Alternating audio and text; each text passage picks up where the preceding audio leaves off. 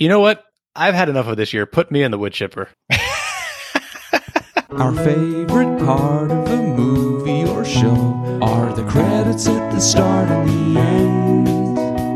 The songs are like a long-lost friend. Credits score, where credits get the credit they're due. Are we good to go? We've done it. That's it. Stop recording. All right. End of episode. Thank you for listening, ladies and gentlemen. That was a good one. That was our good one. Our best yet. Oh, man, Max, it's good to see your face over the microphone and the fact that you haven't cut your hair in all of quarantine yet. Look at these curls at the back of my... Look at that. That is insane. My hair has gotten unmanageable. I have cut my hair twice with an at-home hair cutting kit that I ordered off of Amazon. I think you should do the same. Have Skylar give you a buzz cut. Well, I bought clippers. I bought hair cutting scissors and everything, like the thinning out scissors and all that stuff. But they've just been sitting there, and I stare at them every day, and I go, "Nope, not today." You just can't pull the trigger. Huh? I would be like when I get like just a little bit long, like over my ears, I have to cut it. It's gotten very uncomfortable. It's gotten very good. I can't I had to loosen my hat that I usually, my hair is too big now for my normal size. You have to get a one size fits all beanie from now on. I used to have long hair, but I'm an old man now. So it's like I'm like a freak on a leash, I think, when I have slightly longer hair. Just like the song says. Love that song by Korn. Yeah. Hell yeah. All right. Anyways, we've already done off the rails here. I am Gary Dudak. I'm Max Miller. And it's been a while, but welcome everyone to Credits Scorantine. We're heading back into self-isolation. So here in LA, it seems like you and I have been doing a good job of self-isolating, but the rest, a lot of LA has not been doing a good job. Especially the last month or so. Yeah. So now it's worse than ever. Yep. That is the current situation we are in as far as COVID-19 is concerned. It's not pleasant, but it's our 5th episode, right? Since we've been under these pandemic lockdowns, I believe. Yeah, as people who've listened to our first few episodes of Credit Scorantine, we're struggling a bit with getting these episodes out. There's a lot of stuff going on in our personal lives and also with the world that are keeping us from getting these done. Yes, 2020 has been something else. It started with whispers of a coronavirus that turned into a full-blown pandemic. And then we've had racial unrest and protests against that, or against racism and police brutality, which have been a reason why we haven't recorded in a while. We've been kind of trying to focus on that ourselves. Yeah, if you listen to last week's episode, I mentioned that we didn't release that episode, even though it was recorded before the evidence of the murder of George Floyd and the Black Lives Matter movement really took off. We didn't feel right putting an episode out. Yeah, unfortunately, there's been some terrible stories and some terrible stuff, but out of it has come kind of a progressive, positive movement that is hopefully changing the tide in America, a tipping point, if you will, and things are heading in the right direction. But, personally, I know you have been a very good leader with your social media following and kind of spreading the positivity of the Black Lives Matter movement and the call to end racism, systemic racism in America and police brutality. And I've just been trying to kind of stay back and take it all in and learn what I can do to help as well. Yeah. And we've, as two white people, we're raised in this society that was built on white supremacy. And we've been walking around with the blinders on, whether it was intentionally, whether it was unintentionally, we've had the blinders on. And I think this movement has taken the blinders off for a lot of people like you and me who consider ourselves not mean, I don't like the color of your skin racists, but there is a racism instilled in us. Yeah, it's ingrained. Right. And I think a lot of people are finally realizing that. And I can't speak for the Black community, obviously, but I think a lot of the frustration is that how are you just now seeing this? And so, like, I think a lot of people like you and I are ashamed and like we should have done a better job learning this stuff, or trying to see it, Yeah, for sure. I mean, I think that a lot of it is just like, I have learned a lot that there's overt racism, there's covert racism, there's just kind of passive racism, which I feel like, I don't know if our listeners know, but I'm from Central Illinois, which is a very rural, borderline hillbilly part of Illinois, for lack of a better term. And I grew up with kids and families who were racist, who had Confederate flags on their pickup trucks in my high school, which was allowed. And it always bothered me, but I never did anything about it. I never considered myself a racist. I always thought I wasn't. Part of the reason why I left Illinois was to be more progressive and get away from a lot of that stuff. But I also allowed it. I also let it slide, or maybe even like borderline found shit like that funny. Not shit like Confederate flags, but racist jokes or stereotypes or stuff like that. That as when you're younger, and I mean, youth has no really excuse for it, but just stupid and like you said, blind to a lot of it and to the impact that it's had on people. And it's been eye opening. It's been. I don't want to say that, like you said, ashamed. I don't feel like that really represents how I feel, but maybe a little bit, but also just kind of awoken and a little startled, actually, is kind of maybe how I felt more than anything. Startled by just my own ignorance to it, and kind of, I feel like for the last several years, I've been also desensitized to a lot of the terrible stories. Yeah, and that's internet.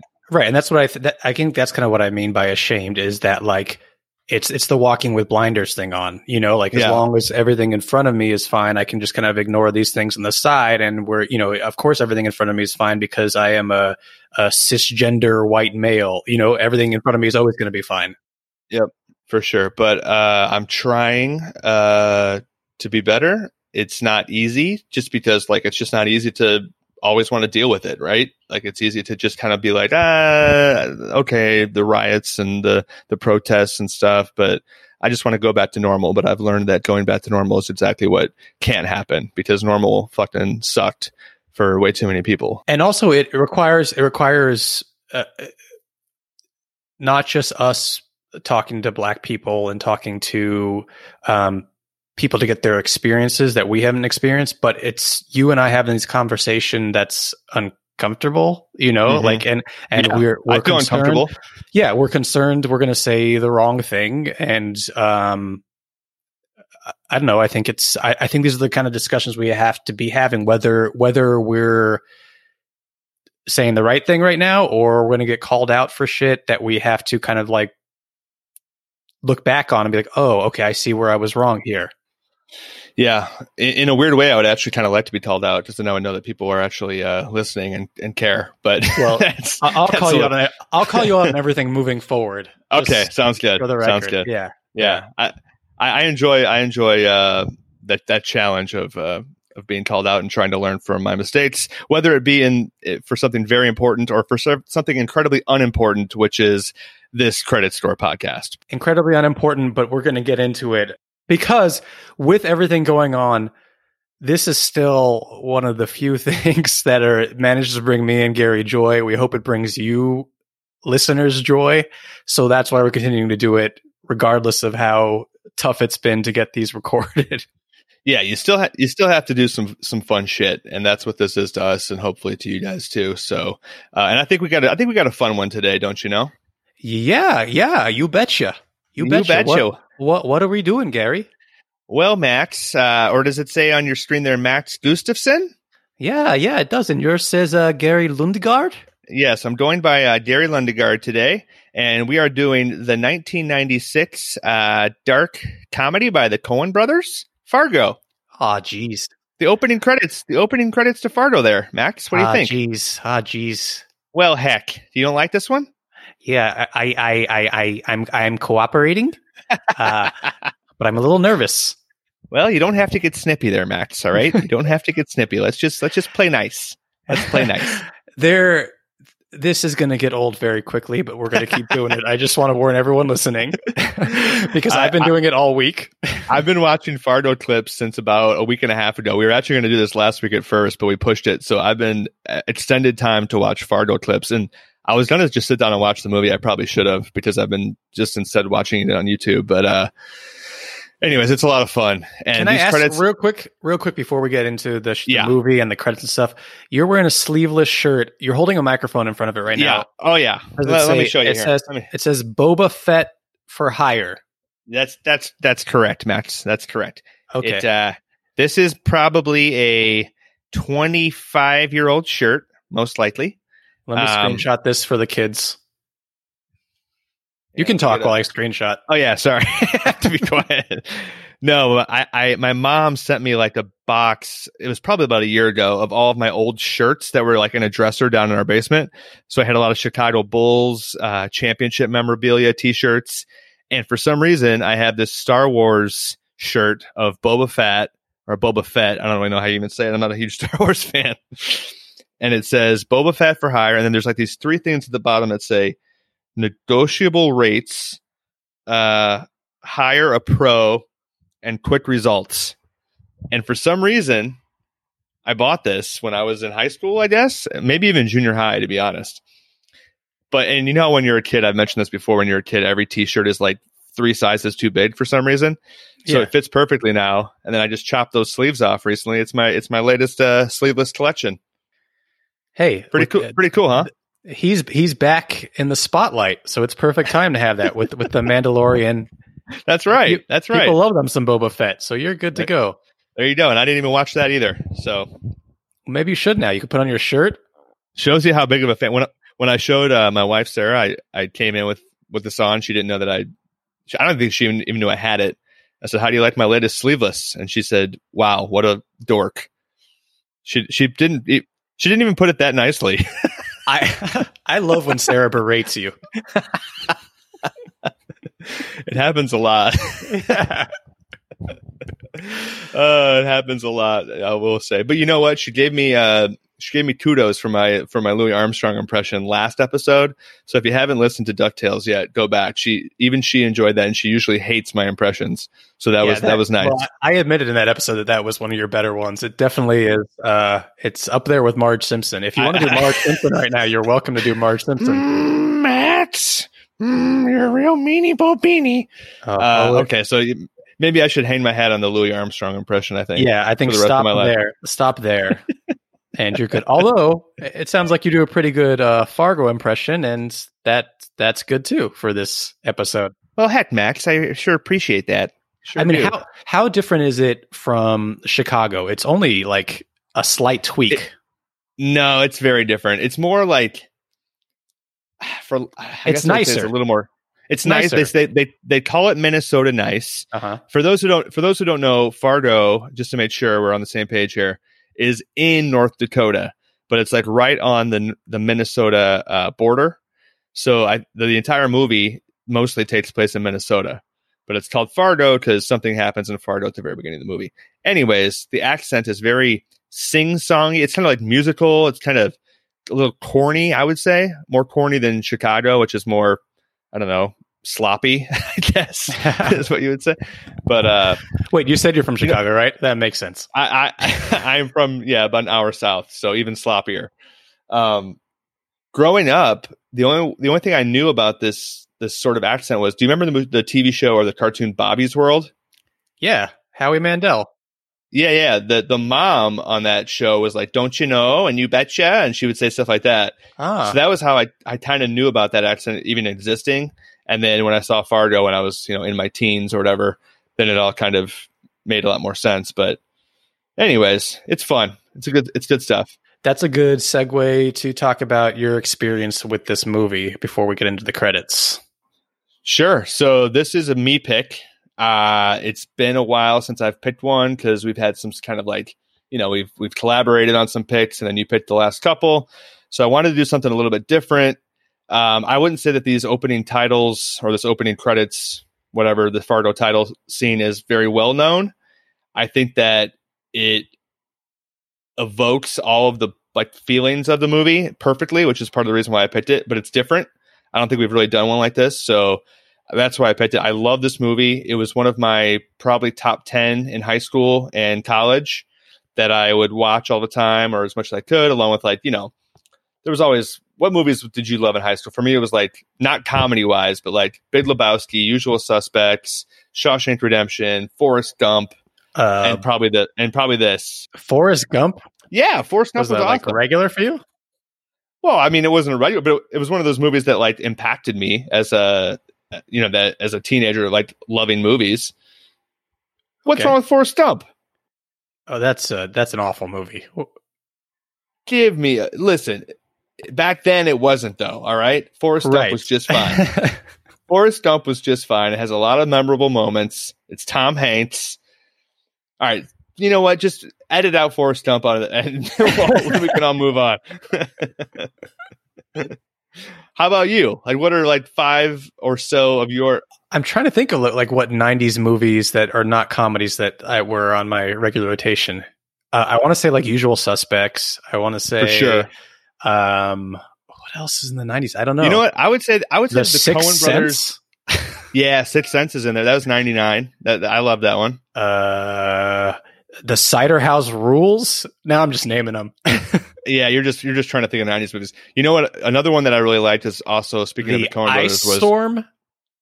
No, Oh Brother, Where Art Thou was also on my. I watched a lot. So I don't know. Anyways, Fargo is in my top 10 movies of like the 90s that I grew up. Remember when you could get like deals to buy VHS tapes through like Columbia House or whatever it was? This was one of my orders for sure. I remember when it came in the mail. Oh man, you got pulled into that scheme. Oh, I got roped into that scheme like 4 times. CDs, VHSs. Like a penny for the first one, and they start charging you like $59.99. Yeah, like just an insane amount. It's like, oh, you get 12 movies for the price of one, and then for the next 4 years, you have to buy $1,000 movie every year. Fucking Columbia House, man. So, anyways, that's why I picked it. I love it. How about you for this movie? You know what's funny is I cannot think of the first time I saw this movie. It had to have been when it was out, or when it was on like home video or something. But I can't remember the first time I saw it. But I have seen it 100 times since, obviously. And most recently, I went back to watch it. I think I watched it after the second season of the TV show, just to kind of like, I hadn't seen the movie in a while. And I was like, oh, I want to see what kind of like where the movie matches up with the TV show, which is great. Yeah, I didn't even mention that the TV show is freaking awesome. And I would say that the first season probably most closely resembles this one, or resembles the movie, but they all kind of do. And they all end up in Fargo or have something to do with Fargo. You know, you just reminded me, I think the reason I actually did see this movie was because Steve Buscemi was on Saturday Night Live, and I remember he like made fun of the wood chipper scene in the movie, and I didn't know what the hell he was talking about. So I was like, okay, I got to find out why he's doing that. And then I found out he was in Fargo, and I found out, oh, okay, this is gonna be the next movie I'm gonna get. So that's why I watched it for the first time. So it was probably like I was probably like 14 years old, maybe 97. I probably saw it like after it came out. Should we get into these? Are you ready to start it? I am ready to start. Actually, let me pull it up here because I had to. Nobody needs to hear about this, but I had some technical difficulties getting on the podcast tonight. So, oh my God! For those of you listening, it was such a pain in the ass tonight.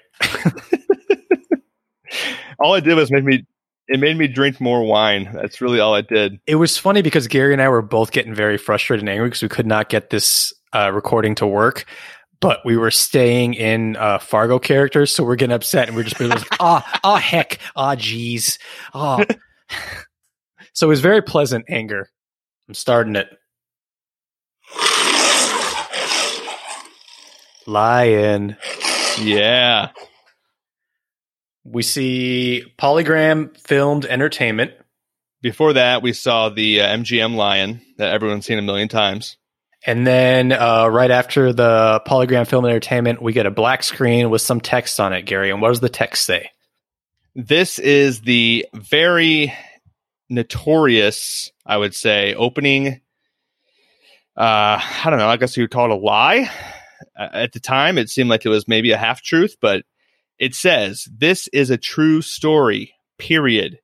The events depicted in this film took place in Minnesota in 1987. At the request of the survivors, the names have been changed. Out of respect for the dead, the rest has been told exactly as it occurred." Okay. As you said, it's a blatant lie. Yep. So I tried to do a little bit of research, and then I was like, "Who the hell am I? I don't do research." You can just say that something is a true story if it's not. Yeah. There's no like rule really. Create it because like I it's funny because I always thought that like if you're saying it, you could get sued, right? Or like even if you're saying, and that's what they always say, based on a true story, right? So I was thinking to myself, okay, they must have had some fucking legal issues with this, right? So all I had to do was ask my wife, and she said, "Who the fuck's gonna sue? They just completely made it up." I love when Sarah berates you. Yeah. But she's right though. Then I was like, oh yeah, I guess that's a good point. You can say it's a true story. Who the fuck cares? Like no one is out there to say like who's gonna be offended by it, or you're not defaming anyone because it's all made up. So anyways, they lied. The Coen brothers, from what I read, they wanted this to have the aspect of the true story genre. So they went with that, and they did kind of loosely base it on two stories. Do you know them by any chance? Only from the research I did this week. So why don't you go ahead and tell people about them? So for those who aren't familiar with the movie at all, William H. Macy plays Jerry Lundegaard, and he is like a car salesman, or he's like a executive salesman. Oh, you betcha. You betcha. Oh, well, heck. And so in the movie, he kind of gets into some financial trouble because he's like forging or faking serial numbers to like to basically defraud the car company. I think he's an Oldsmobile dealer in this. So that was one thing that really supposedly happened in the 60s or 70s, where some dude totally ripped off GM by forging serial numbers. The other story that's based on loosely is that there was a wood chipper killer in the 80s. A husband killed his wife, and she was a flight attendant. I forget her name, actually. Do you have that off by any chance? His name was Richard Crafts, and her name was, I want to say Helen? Helly something. Helly Banks, I believe. Let me just find it real quick here. Fuck, I can't find it. Well, anyways. So those are really the only two stories. It's like the wood chipper killer and the guy that was forging or defrauding. Oh, here it is. Helly Crafts was her name. The murder of Helly Crafts. It was in Connecticut in 1986. You and I both could not figure out that she has the same last name as her husband. But that is a very good point. It's like Richard Crafts. And what's her name? What's her name? Well, her name is Helly. She has to have a. What's the last name of that woman you live with, Gary, who berates you all the time? I think it's Sarah. I don't know. Probably Lundegaard, actually. So I read about this case, by the way, is he eventually got caught because they found like the evidence in the wood chipper and stuff. Like he thought he disposed of it, but they found like the DNA or something, or like parts of. They started looking into what he had bought right around then, and he had rented a wood chipper. Oh, we're turning into a crime podcast. I like this.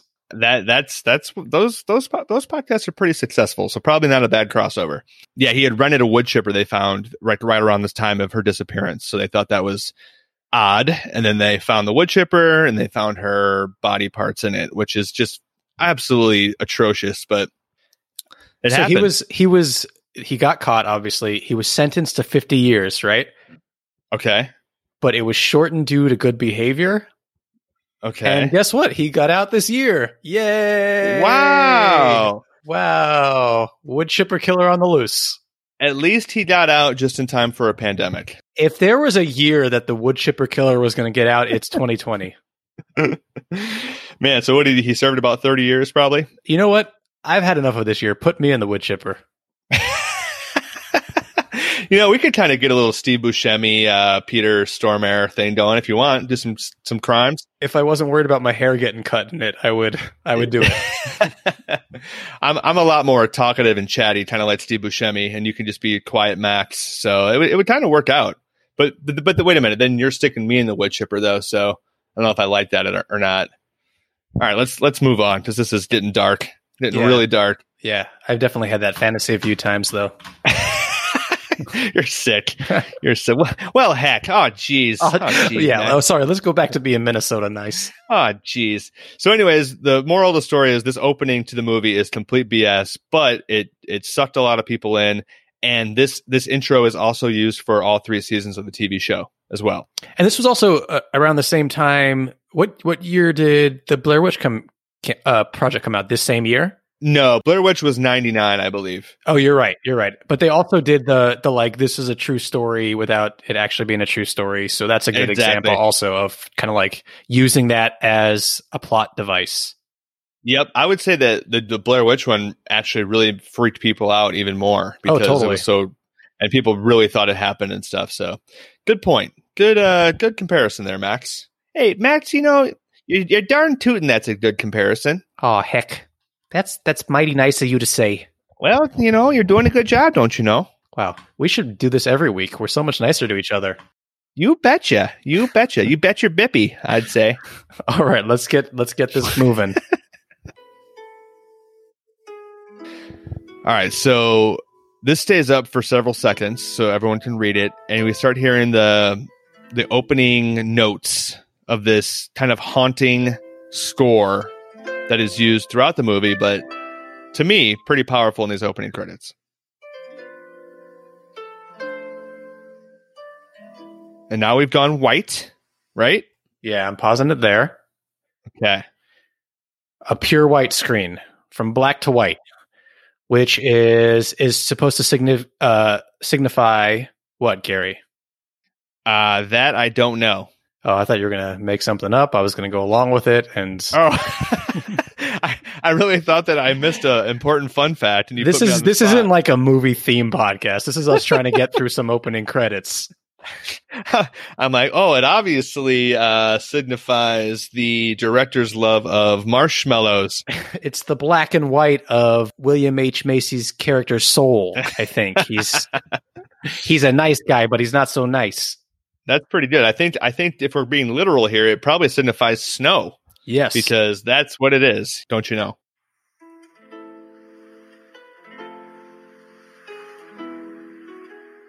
All right. We got some credits. You betcha. We got Polygram Filmed Entertainment Presents, which I think we already saw a little bit earlier, but now we see it with the white snowy background, which we don't know is snow yet. We don't know it's snow yet, if you're seeing this for the first time, but I just kind of spoiled it for you. And the text comes on in like a dark black, and it's heavily spaced. Like every letter is spaced. Yeah, it's pretty interesting. Do you know, did Polygram, is that a big company? I really don't remember seeing that a lot. I actually looked this up, and I got so bored at what I was reading about it that I was just like, I'm not even going to bother talking about this on the podcast. So it's not even worth talking about. There's a lot more good stuff to talk about. I think it was a whole like this is like a production company and it merged with this and sold to this and blah blah blah, and it's not very exciting.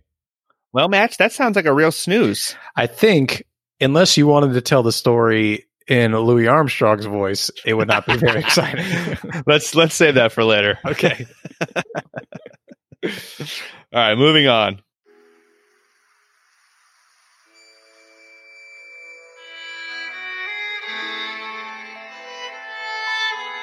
Okay, we get some strings.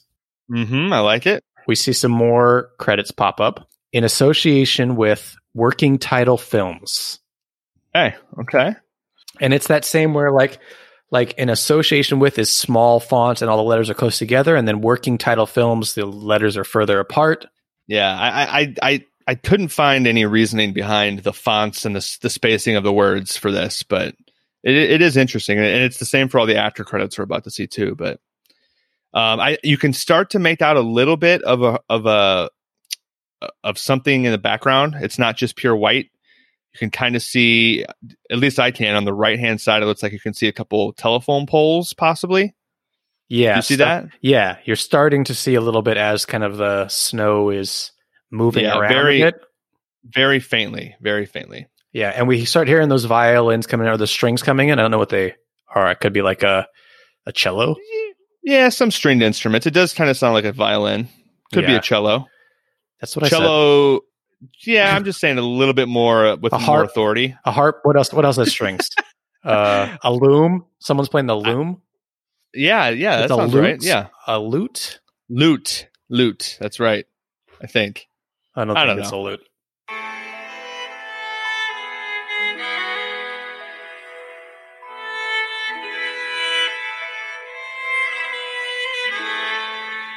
Before we read the name that just came on the screen, as we're hearing more of this score, I want to talk about that a little bit.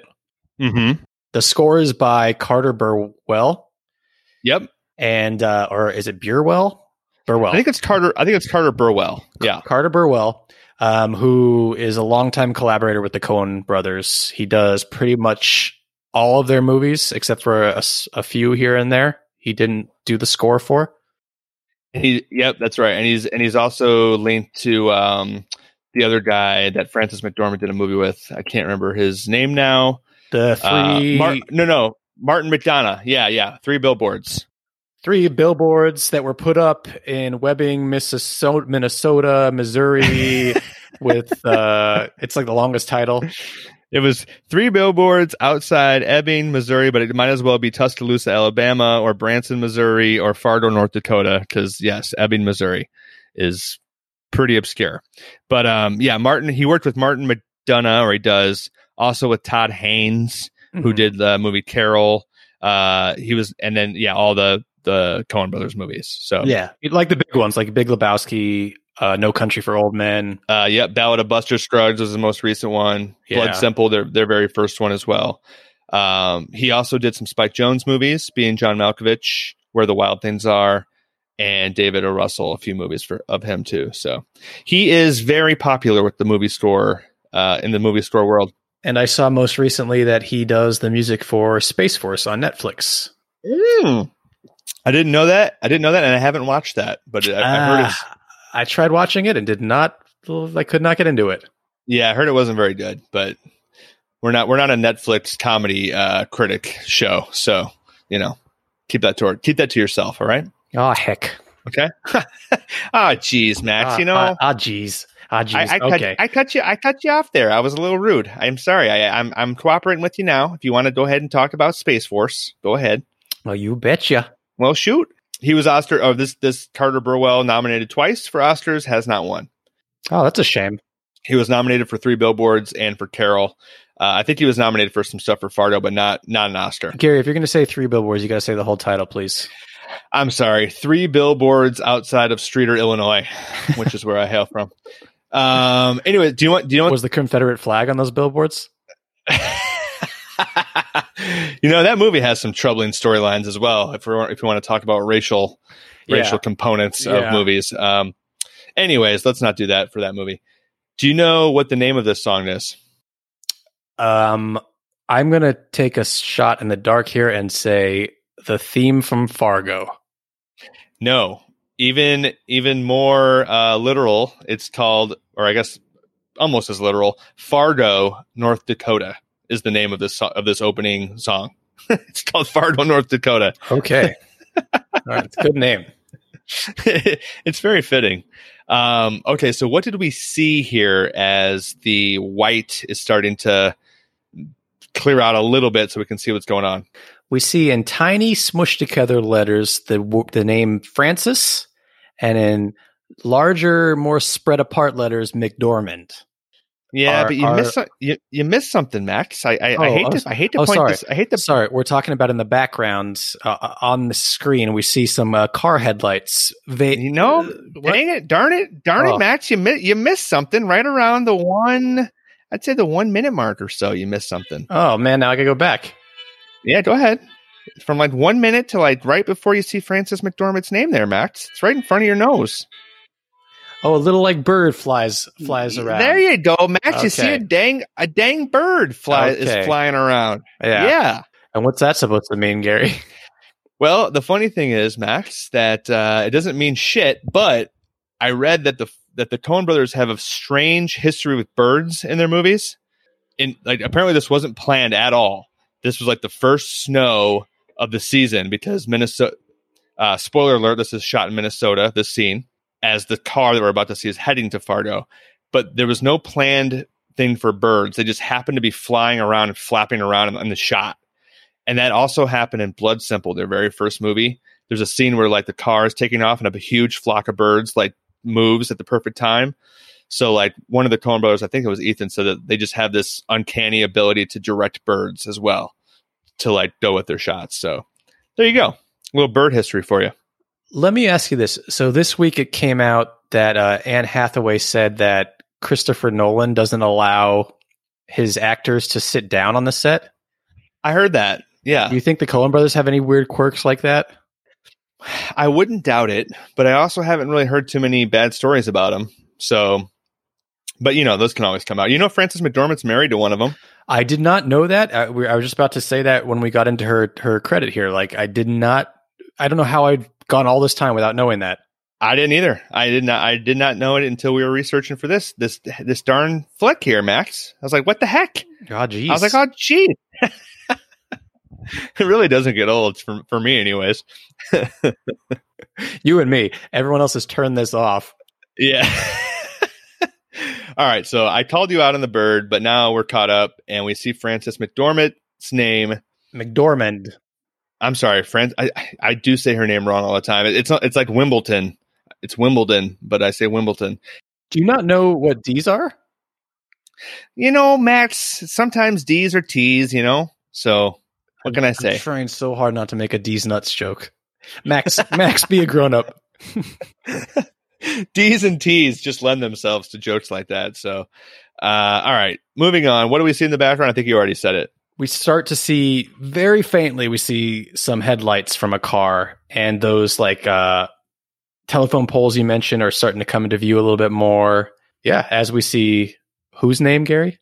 Frances McDormand. Yes. Who won the Academy Award for Best Actress this year for this movie? She did. This movie won 2 Oscars. She won, and the Coen brothers won for screenplay. Yeah. Do you know what won Best Picture that year? Yes. Everything went to The English Patient, pretty much. It's funny? I've been watching a lot of Seinfeld, just like on my downtime, just having it on the DVR, and I just watched that episode like 2 days ago, The English Patient one. It's the only thing I know I know The English Patient from. I never saw the movie. I don't think I did either, actually. I don't think I ever saw the whole thing. I've seen it on TV before, but never actually watched it. I know I would hate it. I knew I would hate it back then. I know I would hate it now. I would never watch it. Well, you're a real Elaine Bennis. Yeah. So I did it. Yeah. I dance like her, too. With the little kicks. Now, Max, I grew up in a very rural area, like I said earlier. And so I've seen roads like this with the telephone poles lined up. Have you really? I mean, no, I'm from LA, born and raised. I have never seen snow like this in my life. Okay. All right. That's what I was wondering. It snowed once in Los Angeles when I was a kid. Got it. And it was nowhere near like this kind of snow. Yeah. Just a desolate, rural country road. I'm not going to lie. This is my nightmare. I do not like cold weather, and having to walk around in this or bundle up in this. Yeah.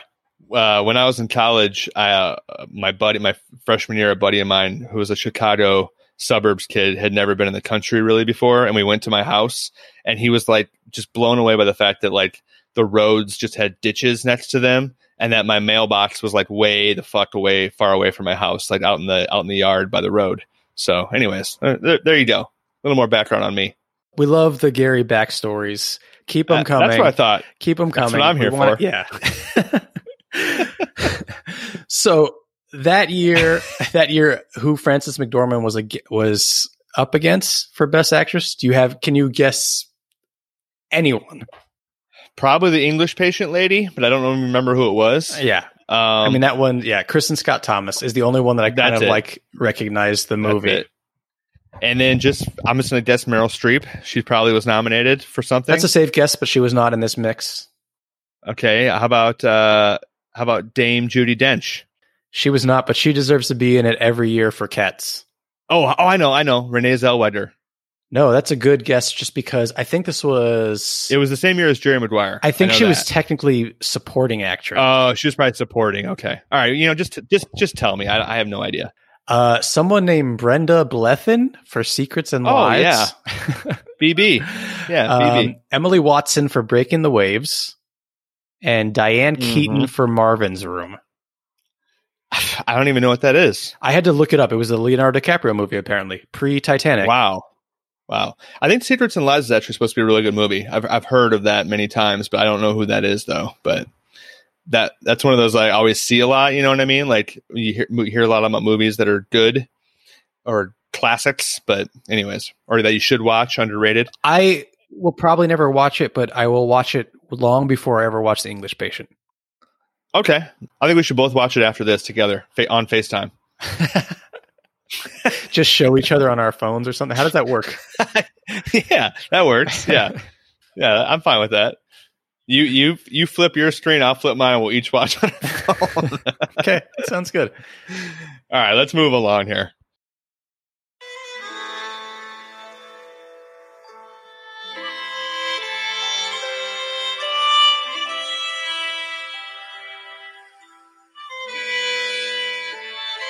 I love this music, by the way.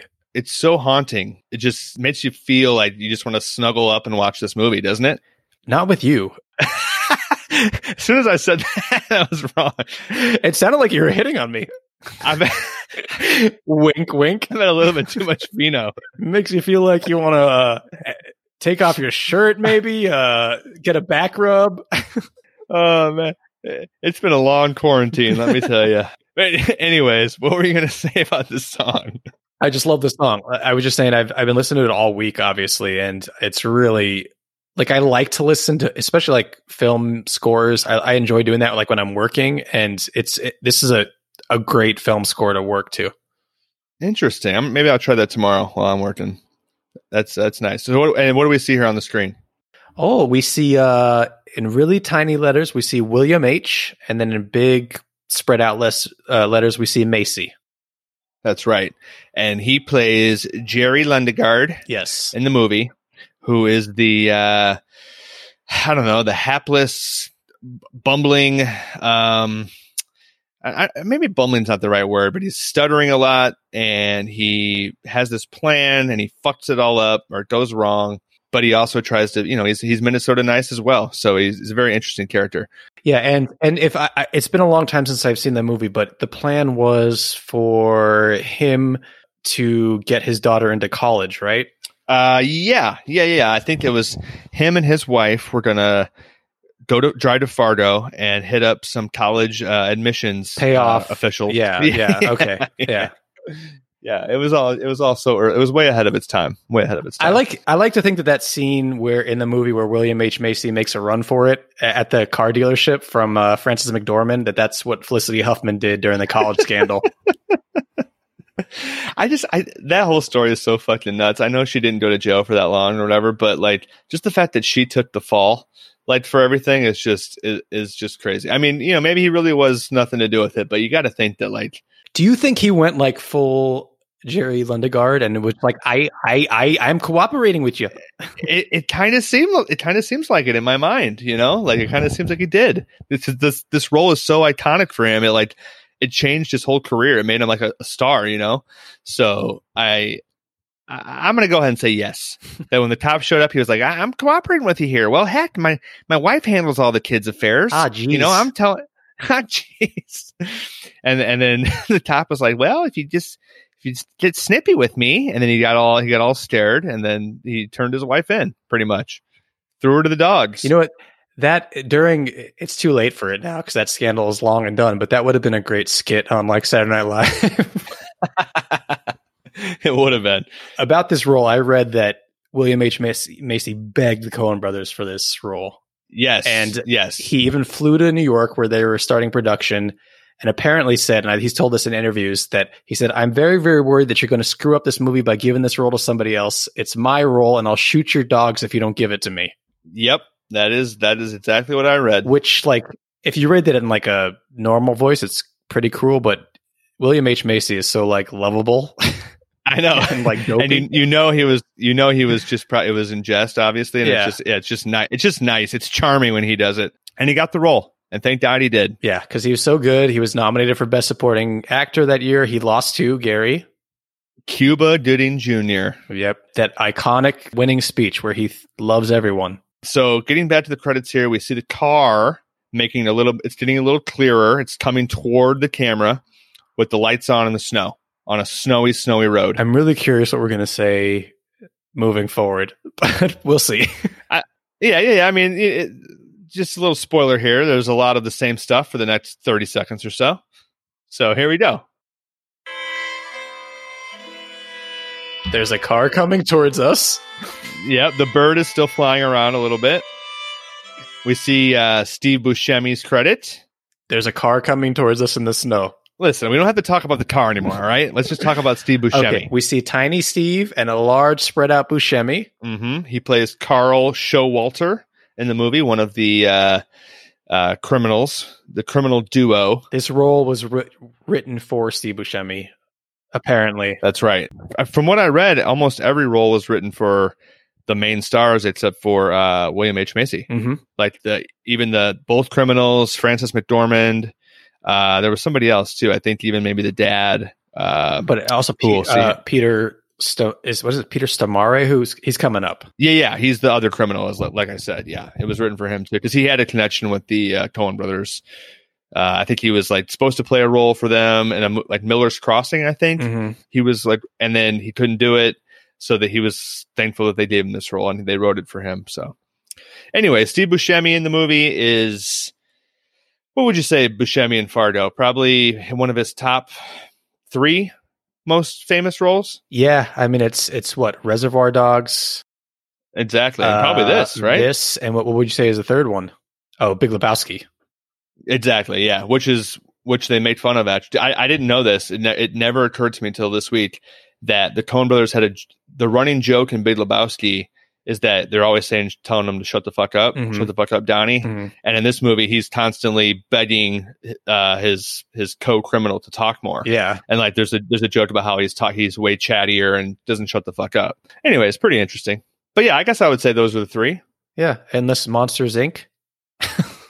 And yeah, and Portlandia, I would say, is up there. And Mr. Deeds. And yeah, there's also that meme or that GIF where he's like, "What's up, kid?" When he's like in high school. Yeah, was that from 30 Rock or something, or was that what's up, fellow kids, or something like that? I don't even know what that's from, but I see it on the internet all the time. Yeah, he was in most recently.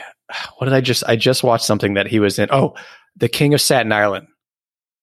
Oh, okay. I didn't know he was in. Oh, that's right. The new what's the guy's name? Pete Davidson, Judd Apatow. Pete Davidson, movie. yeah. Way too long. Yep. This isn't a critic. We've said this is not a critic show. I'm not going to go off about it. But Steve Buscemi is finally looking very old. Like he looks like a grandpa. Yep, that makes sense. He's a pretty old dude. I love him though. I love Buscemi. He's great. He's always good. It doesn't matter how bad even in the worst Adam Sandler movies, the role he plays is always great. Yeah. He was also in Con Air. That's the one I was thinking of. That was the other one. Oh yeah. But I would say wasn't the other guy in Con Air too? Or am I thinking Stormare? Yeah. Was he a character in that? I don't know. If he wasn't, he should have been in it. It's possible. Let me take a quick look. Look it up. I'm pretty sure he's in it. Peter Stormare. Con Air was what, 96, 97? He's in the Big Lebowski. Yeah. He's Carl Hungus. Right. He's in Armageddon with Steve Buscemi as well. That might be what I'm mixing it up with. Yeah, he's in Armageddon with Steve Buscemi.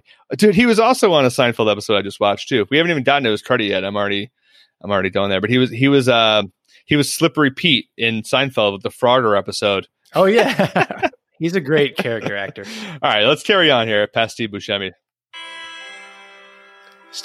Cars coming towards us in the snow. The car's coming toward us, yes, but it's going down, so it's disappearing a little bit. So you're seeing the credit for Harvey Presnell. Yes, Harvey. Or Harv or Harvey? How would you? It's Harve. Yeah, Harve. Presnell, who plays the dad. He plays Wade Gustafson, I think. Gustafson. isn't it? Gustafson. That's right, man. I can't remember how to pronounce his names. He is the father of William H. Macy's, Jerry Lundegaard's wife. So I guess it's his father-in-law, and he is also the owner of the car company, the dealership. Right? Yeah, that's correct. Isn't that right? That's correct. Yeah, and he's the guy. He's the guy that Jerry Lundegaard tries to blackmail with his fucking terrible crime that he planned out. This whole thing goes south very quickly. It goes sideways. Sure does. I read that this guy, Harvey Presnell, hadn't done a movie in like 20 years before he took this role. So like I don't know why. I didn't look into it, but this was his first role in a long time. That's an interesting fact. That is an interesting fact. Well, I just mean, like, I kind of want to know, was that his choice? Was that he wasn't getting any work? Was that he was like, he finished a movie like 20 years ago? He's like, I'm going to wait 20 years till the next one. Yeah. So I'm looking at his credits now. Here's the strange truth of it. He did the movie Bloodbath in 1975. Was he in Con Air? No. But then he did do a TV show in the 80s. So, but it was his first movie role, set from 1975 to Fargo. It was basically 21 years. And then after that, he started doing some shit again. He started appearing in more movies. So he was in Face Off, though. Speaking of Con Air. Oh, yeah. Isn't that weird? Yeah. Was he pretty close? Was he in Sister Act 2 Back in the Habit? No, we don't need to talk about that. Let's just go ahead and get that out of our brains. Those end credits are coming. Don't you worry, everyone. And Harvey was also in Saving Private Ryan and Patch Adams, and like this, he just started doing a bunch of shit after that. It's really weird. Huh? Like, yeah, I don't know. Maybe I'll look into that later. Should we start a whole separate podcast about him? Yes. I want to be Harvey Presnell. What can we call it? Doing it the Harv way. There we go. I like that. All right, let's move on. The car has gone down a hill.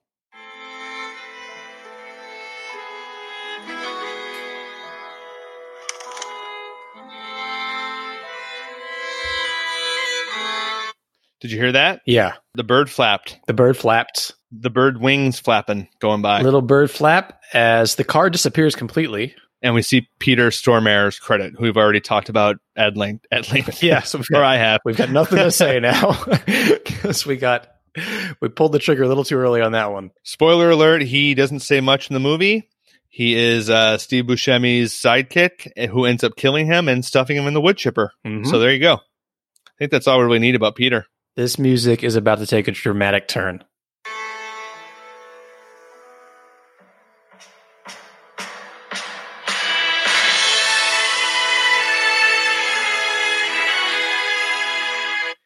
All right, Gary, what do we see as those drums start pounding? You start seeing the car that is finally approaching. It's made it up the hill. We see the headlights on, and we see that it has like extra tires on the side. So it has like a trailer or something attached to it. So yeah, we hear the percussion. It's starting to build up, the music, and we finally see that our car is coming, and there's one person driving it. And it looks like... How many would there be? Two? I'm sorry. One person driving it, of course, but nobody else is in the car. Just one person's... There's nobody in the passenger seat is what I meant to say. I love berating you. God, you're such a dick. Such an ass. You know what? I liked it better when you were Minnesota nice. That's what I can say. Oh, heck. I'm sorry, Gary. Oh, I should be calling you Jerry this whole time. Soft G. Jerry Lundegaard, of course. And I know from watching the movie that this is I believe it's an Oldsmobile, just because I think it's an Oldsmobile dealership that he has in the movie. And well, we'll get to it, but that's it. That's what anything else to add there, Max? The car is coming towards us in the snow. There you go. Boom.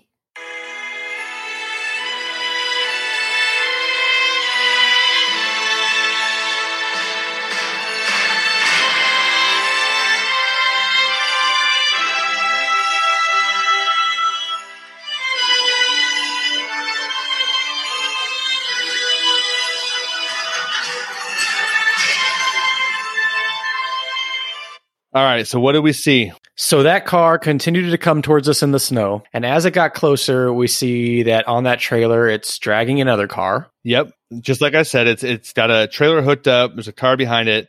What did you notice about the plates? The plates say, I can't make them out on my tiny screen.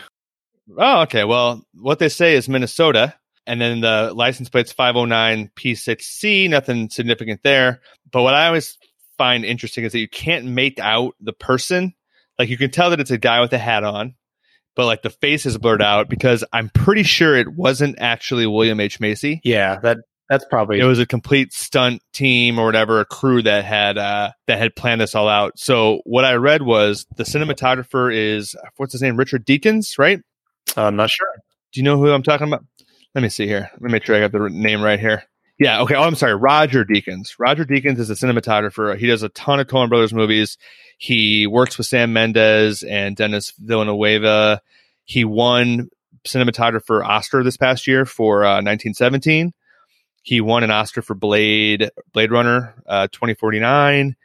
But he does a lot of the Coen Brothers. He said that so I mentioned earlier that like this whole movie was shot mostly in Minnesota, but it was the warmest winter they'd had in years. So they didn't have a lot of snow. So they had this opening shot planned for like months, but they had mapped it all out with no snow, but they knew exactly what to do. And when they finally got their first big snowfall, he was on a different shoot with the Coen Brothers doing, I think it was like a parking garage scene or something. So he had his assistant cinematographer and this travel crew go and do it that day. And he said that he didn't have any part of it, neither did the Coen Brothers, but it turned out beautifully, exactly how they planned it. And there you go. Wow. That's the story of the shot. I learned something. That's right, buddy. That's what I'm here for. And the Minnesota plates. So this movie takes place. Wait. I know it. It means the car is from Minnesota. No. But do you remember what city? I'm just going to set up the geography for you here. So I think his dealership, William H. Macy's, is in the Twin Cities, Minneapolis, St. Paul. Okay. Right? And then he heads to Fargo. Let me make sure I got my facts straight here. Are you Google mapping this right now? No. I had it all saved earlier, but I had to because of the technical difficulties, I lost all my bookmarks. Okay. So they're in the Twin Cities. He's driving to Fargo, which is about 2.5 hours away. And in the middle is Brainerd, Minnesota, which is where the actual murders in the movie happen. Mm-hmm. Because if you remember, they're traveling and they get pulled over by a cop, and that's where everything gets really totally fucked. So the reason this is called Fargo instead of Brainerd is because the Coen Brothers thought that Fargo was more evocative. And that's it, because Fargo is really only in the very beginning of the movie, and that's it. The rest is in Brainerd and in Minneapolis, St. Paul. And everyone's gone to sleep. Everyone has gone to sleep from my description of Google Maps. Yeah. So there you go. Yeah, I definitely did. My eyes went as white as the screen in these opening credits. They just glazed over. Nothing's more interesting than it takes 2 hours and 29 minutes to drive from the Twin Cities to Fargo. It took you 2 hours and 20 minutes to tell us about that. Or sorry, from Brainerd to Fargo, actually. Oh, shit. All right, let's carry on. All right, I think we've got a movie title coming up here, Gary.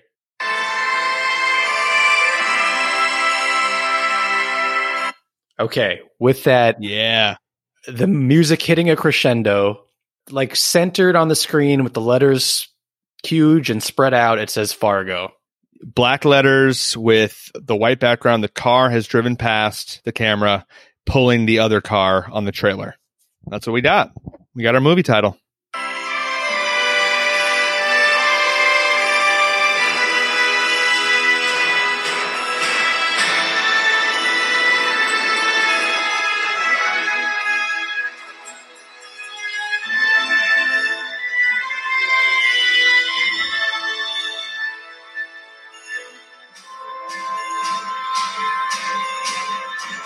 So we saw it after the Fargo title, it kind of pulls back and we get a wide shot of this country road with it's like a maroon Oldsmobile, and it's pulling a kind of a tan. It's if you watch the movie, it's an Oldsmobile Cutlass Sierra, which William H. Macy's character says it's a burnt timber Sierra. And we know that that's a dealership car, like a brand new car that he's pulling.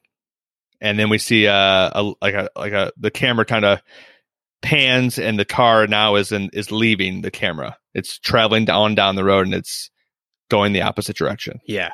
So now we're watching a car go away from us in the snow. Very, very, very complicated stuff here. Briefly. And then there's like a fade out before the movie starts. Yep. No, but let's play the last 10 seconds here. Okay.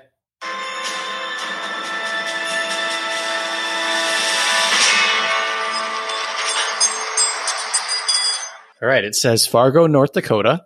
And then it cuts away, and we see that our car pulling the other car is pulling into a snowy parking lot for the King of Clubs bar. And do you know that the King of Clubs is also not in Fargo? It's in Minneapolis, or right around there. Oh, interesting. Yeah. Okay. Nothing in this movie was actually shot outside of Minneapolis. They lied to us about the true story, and they lied to us about the locations, and they're bastards. Indeed. I think some of the exterior shots may have been shot in North Dakota, like some of the snowy stuff, but the actual movie was all shot in Minnesota, because that's where the Coen brothers are from. There we go. We did it, man. We did it. You betcha. You betcha. You dang betcha. Well, heck. What do we do now? As we're doing these accents, I just want to say that they apparently the cast used a book, like there was an old like comedy book called How to Talk Minnesotan to help with their accents, and there's like a whole like video series, and there were skits and stuff. But it was written by Howard Moore and published in 1987. And some of the things the book covered, and this is according to Wikipedia, were useful phrases such as "you bet," "that's different," and "whatever." Not accepting food until the third time it's offered. Wow, that's interesting. The art of waving. Dude, it's funny that it's "you bet" and not "you betcha." I know. But "you bet's" good too. Oh, you bet. You bet. That's different. And also covered talking about cars and starting cars in the winter. That's hilarious. Did you know that one of the hookers in the movie was also Frances McDormand's dialect coach? I did not know that. Yeah. So if you Fargo heads, what are Fargo fans called? Fargonatics? Fargonatics? Fardonics? I don't know. What are Fargo fans? Fargo fuck yourselves? No, we'll do Argo one of these days. Anyways, so if you Fargo heads out there, there's two hookers in the movie that Steve Buscemi and Storm Air sleep with. One of them was a dialect coach. Fargonads. Fardon what? Fargonads. Okay, yeah, I like that. Fargonads. Perfect. I'm sure they'll appreciate that. And anyway, she helped Frances McDormand talk like Minnesota nice. So great. So she won that Academy Award for Frances McDormand. Yeah, she deserves it for sure. So anyways, there you have it. That's it. Think we're done here. And you did a heck of a job, Max. And I'm going to go hit the sack. What do you say? Gary, we got a few more segments here to get through. That's right. Don't you? I always forget. I need you cooperating. I'm cooperating with you. I'm cooperating. Don't get snippy with me. Listen, I'm not going You're getting snippy with me. I'm not going to argue with you. Okay. We need to pick our highlights and lowlights, our favorite moments of these opening credits, our least favorite moments of these opening credits. Gary, do you want to take this, or do you want me to take it for highlight? You go first. Okay. My favorite part of those credits is definitely when those drums come in. I don't think I can argue with you there, Max. I think the drums and the crescendo with the title, that 5-second span is just it's the bee's knees, really. Should we listen to it again? Really is. Just that one little part? Yes, just that one part. Yeah, okay. Do it.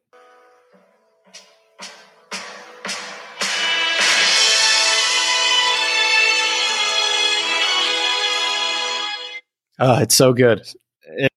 It's awesome. It's so awesome. Okay, so that's your highlight. I'll go ahead and do my low light. Go ahead. I mean, it's really hard to pick one because it's such a uniformly great title sequence. But I would say the fact that William H. Macy's face is a little blurry. I would like if it was actually him. If you could actually see that it's him. But I've watched it like 100 times now, and it's clearly just a person driving the car. You know what I mean? You know what's funny is that in a lot of these opening credit sequences, we've run into that the main star isn't actually the person in the opening credits, even though it's the character they play. Totally. Like Napoleon Dynamite's hands being not his hands. Or like in Legally Blonde, that's not Reese Witherspoon in the entire opening. Exactly. Yeah, so it's a nitpicky thing. It doesn't matter at all, but I guess that's my low light. I also really like the bird flapping its wings. That's another side highlight. What's your low light? Do you have one that I didn't mention? I'm being nitpicky here, but it's the "this is a true story" bit. It's rude. I don't like them lying to me. There's no reason to lie. Yeah, I like that. I think that part's cool. I like it a lot, and I like that the TV show uses it too. So I'm going to lie to you about everything being true from now on. I don't care. I believe everything. Whatever.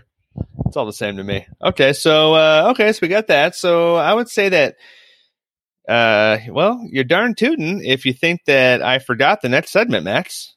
Does that mean you got a question for me, Jerry? I think my question is, would these credits be better with a lion? No, Gary. Oh my God! Can you do like a polite, like? Well, heck. Rawr. Rawr. Rawr. Rawr. You're trying.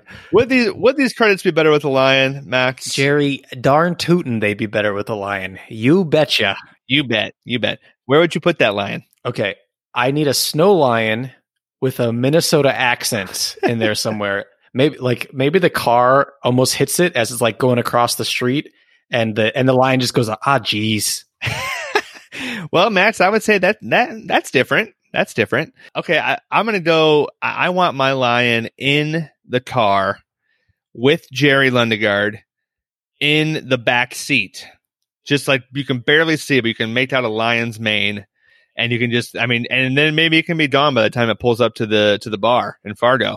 But I just want it to be there. Do you want it to be the real lion, or do you want it to be some like stunt double actor playing the lion like someone did for William H. Macy?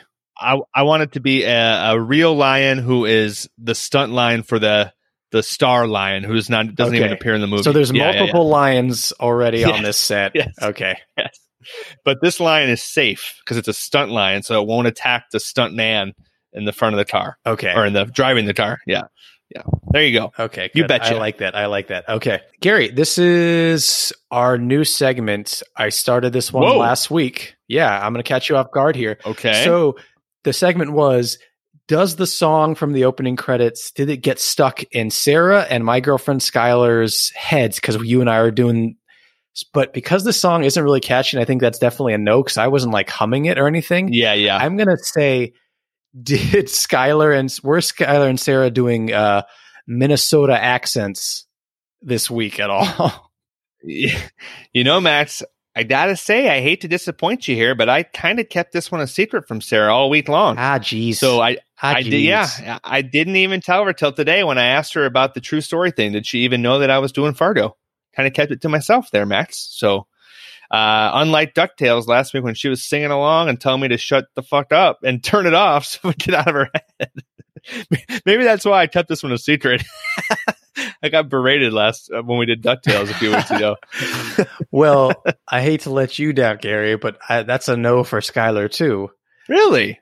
Although I was doing it a lot today, and she was like, "Why are you talking like that?" Okay, so maybe we should bring this circle back on this next time and see if they. Right before I recorded this, she goes, "Are you talking yourself in there?" I was like, "No, I'm practicing my Minnesota accent for the recording." Yeah, I did that a little bit too, but I guess she wasn't around or just didn't pick up on it. So we'll circle back. Maybe I'll get her talking like this tomorrow or the next couple of days. All right, Gary. So I've got a couple of treats for you. I like to go on to the old internet, for those of you that are new here, and find some covers of the song in these movies or something that has to do with the movie. I can't imagine you found too much on this, Max. Yeah, it was tough. I had to dig pretty deep, but I did find a few things here. All right. This first one I have for you is a piano cover of the theme.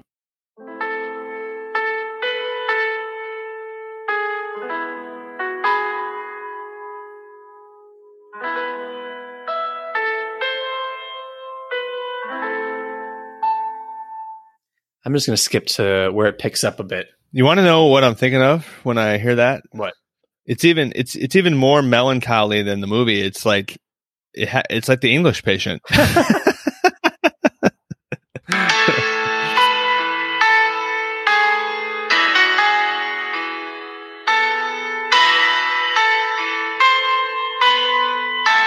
I don't know. I picture like a movie where like Daniel Day-Lewis is playing piano in a dark room alone. You know what's funny? I kind of thought of Adrian. What's his name? Adrian Brody. Yeah. Wasn't he the pianist or whatever? Yeah.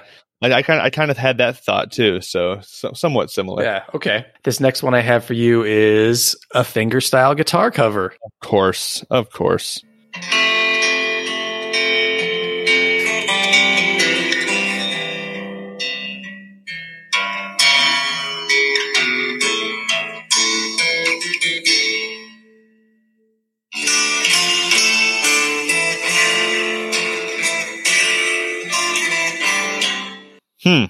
It seems it doesn't really sound like it, to be honest.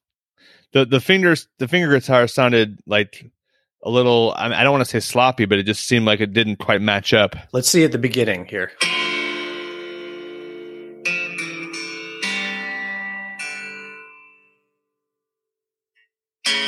It sounds like it's like a Bryan Adams song.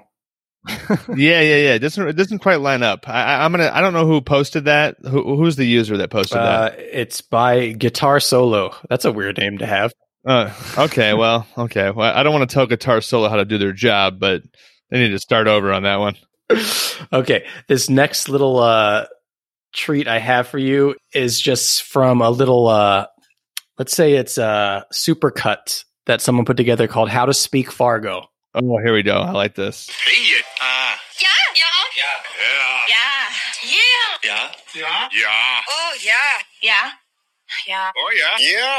jeez. Yeah. Oh, jeez. Yeah. Oh, yeah. Yeah. Hi. Jeez. Hi. Yeah. It's okay. Go Bears. Oh. Oh, yeah? Yeah. Oh, you betcha. Yeah. Gee. There's so many yas. Yeah. We post all these clips on creditscorepodcast.com and in our Apple's notes. And that one's a really fun one to watch. It's only about a minute long and it just keeps going. It's all these clips from the movie. I like it. It really is contagious to talk like that. It really is. So we need to spread the Minnesota nice. Yeah. I hope a lot of people come out of this talking like that after listening to this episode. This last thing I have for you, Gary, this has nothing to do with Fargo.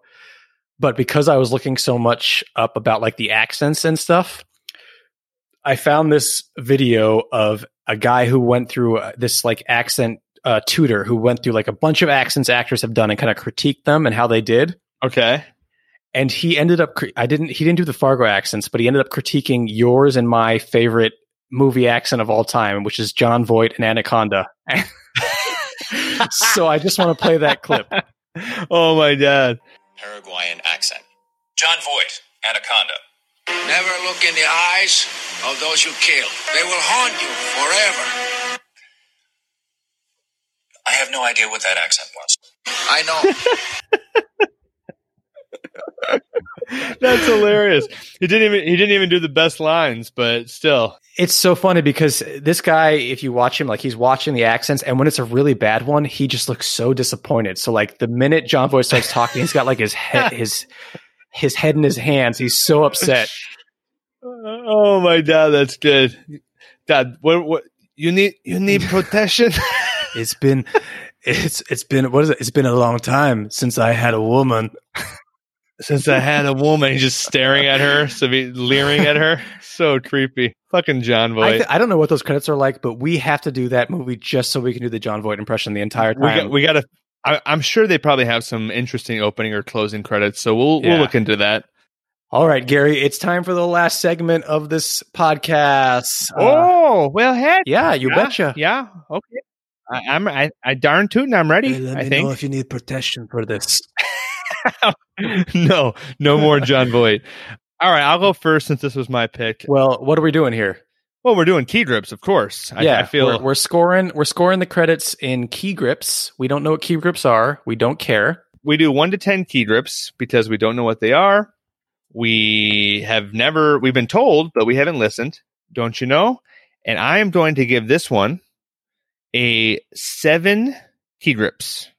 7 key grips because, that's just it's pretty good. The song, I would probably give a 10, but, I'm going to upgrade it actually. 7.5. 7.5 key grips because I feel like it kind of embodies the movie and, they're simple, but they're stirring and the song is awesome. And, that's really all you can ask for. I think the movie is just so good after this that maybe that makes it a little bit lower. But 7.5 is my score. I'm going to go just a little bit lower than you. Actually, it was a little bit lower before you bumped it up, so I'm going to go full point lower than you now. Wow. I'm going to give it a 6.5. All right. Well, that makes it easy for the math. Because, not much happens. The music is great. The movie is great. Yeah. It's a... like I said, simple but stirring, I would say. They're not bad credits. Very simple. They're not phenomenal credits. Yeah, very simple. They're... Yep. They're like the middle of the road. They're kind of like a Minnesota accent. They're just kind of average. They're just kind of like, you betcha. I was just going to say, they're Minnesota nice credits. They're Minnesota nice credits. And, there's nothing wrong with that. There's nothing wrong with that. No. Yeah. No, you betcha. Yeah. Yeah. I mean, that's different. They're different, but, they're nice. Okay. So that's pretty easy. So 7.5 for me, 6.5 for you. That means Fargo's opening credits have a final credit score of 7 T-Grips. There you go. Oh, you betcha. You betcha. Darn tootin' 7 T-Grips. I think they'll take that. They take that. So, all right. So we're going to do a TV show next. I think it's still my pick. I'm still talking in like a half Minnesota accent, by the way. I'm not really trying to. Once you get started with it. I'm trying to get out of it. So I'm going to pick the TV show. If anybody has any suggestions, go ahead and hit us up on Instagram or Twitter. Yeah, on Instagram, we're Credit Score Podcast. On Twitter, we're Credit Score, or you can email us at creditscorepodcast@gmail.com. Also, please, if you're a longtime fan, leave us a review on Apple Podcasts or wherever you listen. It helps us out a lot. If you're not a longtime fan, you just listen to this, leave us a review anyway, but only a good one. And tell your friends about us. Tell their friends about us. Tell their friends about us. And email me at creditscorepodcast@gmail.com. I checked them all. I can't wait. Don't worry. I will never give Gary the password ever. He's not allowed to read those ever. So we don't know what's next. As we said last time, we are scrambling around to try and figure stuff out. I am working on getting us a guest. I'd like for us to start having guests, even if it's Credit Score and Teen. Yes. So I'm hoping our next recording will have a guest. We'll see if we can pull it off. We had a lot of technical difficulties with just you and me, so I don't know if we can pull it off, but we're going to try. We're going to give it our best shot, darn tootin'. You betcha. Darn tootin'. Yeah. Gary, it's been quite a nice time. It's been one heck of a pleasure. It's been lovely, and I think we should take the audience out with a little more how to speak Fargo. I like it. Oh, jeez. You think? Cheese? Cheese. Yeah. Cheese. Oh, cheese. Oh, cheese. Yeah. Yeah. Cheese, Yeah. yeah? Yeah. Oh, yeah? Oh, jeez. Yeah. Oh, yeah. Oh, jeez. Oh, jeez. Yeah. Cheese. Yeah, he says, yeah, cheese.